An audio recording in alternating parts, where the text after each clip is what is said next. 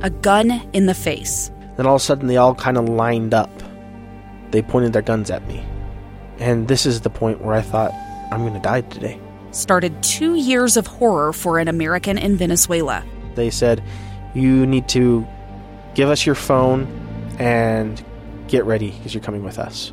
I'm Becky Bruce, and I spent a year researching and piecing together Josh and Tammy Holt's story about their ordeal in a notorious prison.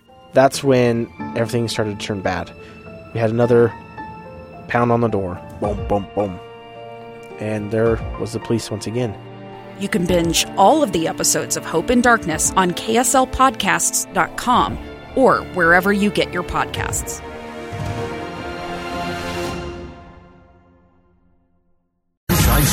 Inside Sources, where KSL offers Utah deeper insights on the news. Host Boyd Matheson divides rage from reason and elevates the conversation on issues crucial to our community on KSL News Radio 102.7 FM and 1160 AM.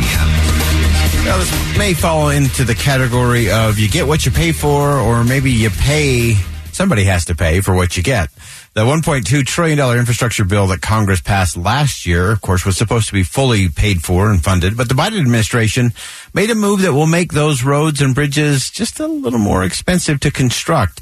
Helping us break all of that down, Christian Bridgke, an associate editor at Reason.com, joins us to help us figure that all out. Christian, thanks for joining us today.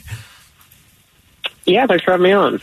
So as you look at the $1.2 trillion, again, it's supposed to be fully paid for. You had a piece in Reason that talked about the protectionist regulation seems to be undermining some of the president's own infrastructure plans. Tell us about it.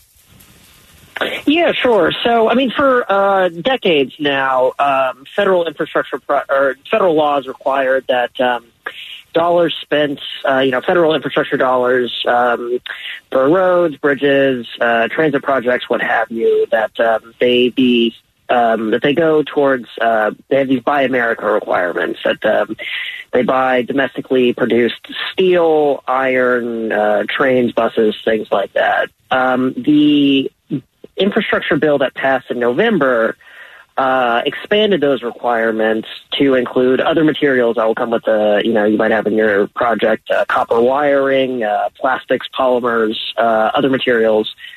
And then most recently, this week, the administration came out with new guidance that is also going to make it more difficult for people spending those dollars to get waivers from the federal government. The federal government, it normally will allow people to not have to comply with these Buy America requirements when the costs are, astronomically higher than just importing things, or if there's just not domestic products that are available.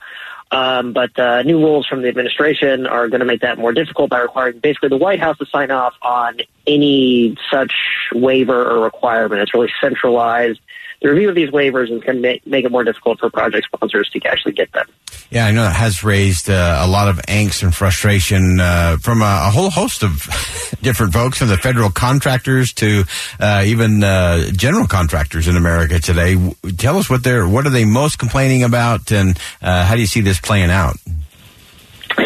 Sure. So, I mean, their complaint is that, so I guess to give you a little bit more detail, the new requirements, normally what would happen is if you request a waiver, say you're building a new rail line and you're being funded by the Federal Transit Administration, then you would ask the Federal Transit Administration for a waiver from these Buy America requirements, and they would decide whether to give it to you or not. Now what the administration is requiring is that not only would the FTA have to look at this waiver, also the Office of Management and Budget, which is one of those obscure but very important agencies in the White House, will have to review it. They're Made in America office. And the whole purpose of that is to make sure that they're not handing out too many waivers.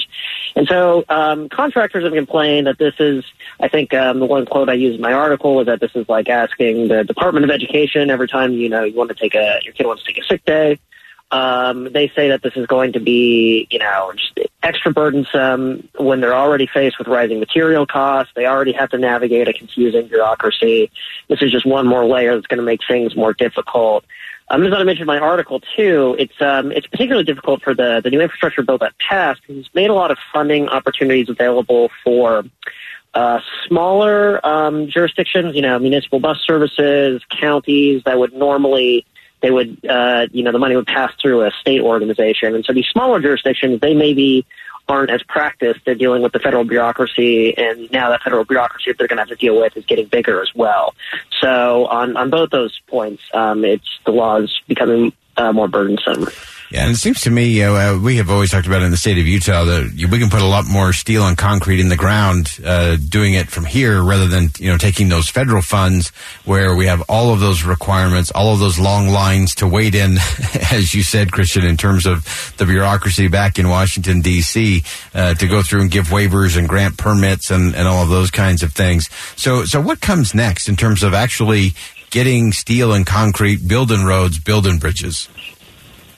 Sure. So, the new infrastructure bill, it has made a tremendous amount of money available for new projects. I think an additional $100 billion for roads and bridges, another, I think, $60 billion or so for transit projects. And so, jurisdictions, states, metropolitan planning organizations, and so forth, they will apply for that money. Grants will flow out from the federal government. And then once, projects are underway, then people will be asking for these waivers. And so I think that's where you maybe see some of these blockages. I guess I should also mention, which happened earlier this week as well. The administration has also is expanding environmental review requirements for these projects as well. Trump administration tried to streamline federally funded projects by limiting the amounts of environmental review that they'd have to do. And the Biden administration is bringing those requirements back. And so, in all sorts of ways, whether it's demands that you buy American-made goods, you have to go through Washington's environmental review process. The Biden administration, they want to spend a lot of money, but they also want to make actually spending that money as difficult as possible. And so that's kind of where we're at right now. All right. And then finally, before I let you go, Christian, it does seem that the administration is kind of doing the opposite of the entrepreneurial approach of always trying to get more bang for the buck. The administration seems to be doing, let's do less because it will give us more control.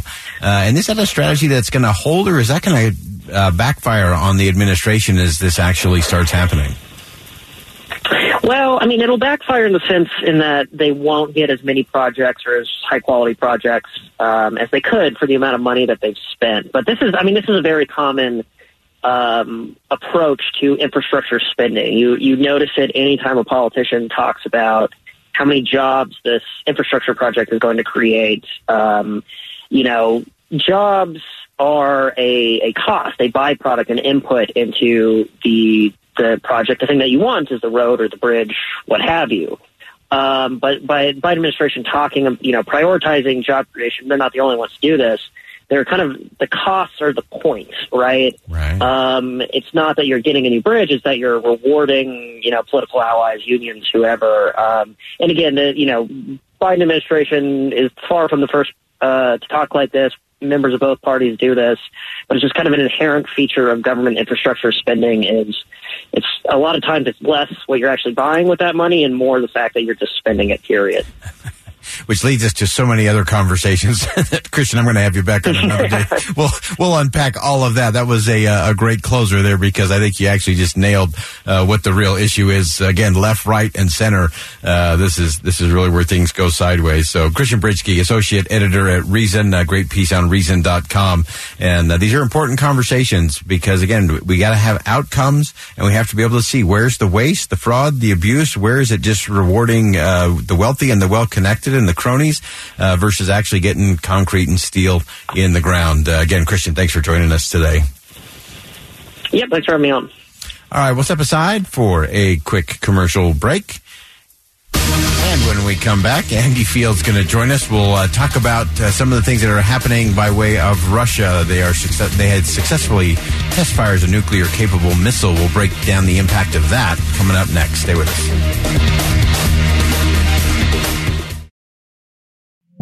2 years ago, Americans watched in horror as a crisis unfolded at the Kabul airport. She was tear-gassed and beaten. Images of thousands desperate to escape Taliban oppression filled our news feeds. More than 80,000 Afghans made it to America. But the story didn't end there. It was very cold. There was no power, no heat. Who would help our newest neighbors? I'm Andrea Smartin. In Stranger Becomes Neighbor, you'll hear the stories of some remarkable refugees who left their homes and their dreams behind, only to start over from zero. Their only possession was 3 blankets. And you'll meet Americans who stepped up to help them. You want me to come when you deliver your baby. What can one person do in the face of an international disaster decades in the making? That's Stranger Becomes Neighbor. Find us at kslpodcast.com. Follow us on Apple Podcasts or anywhere else you listen.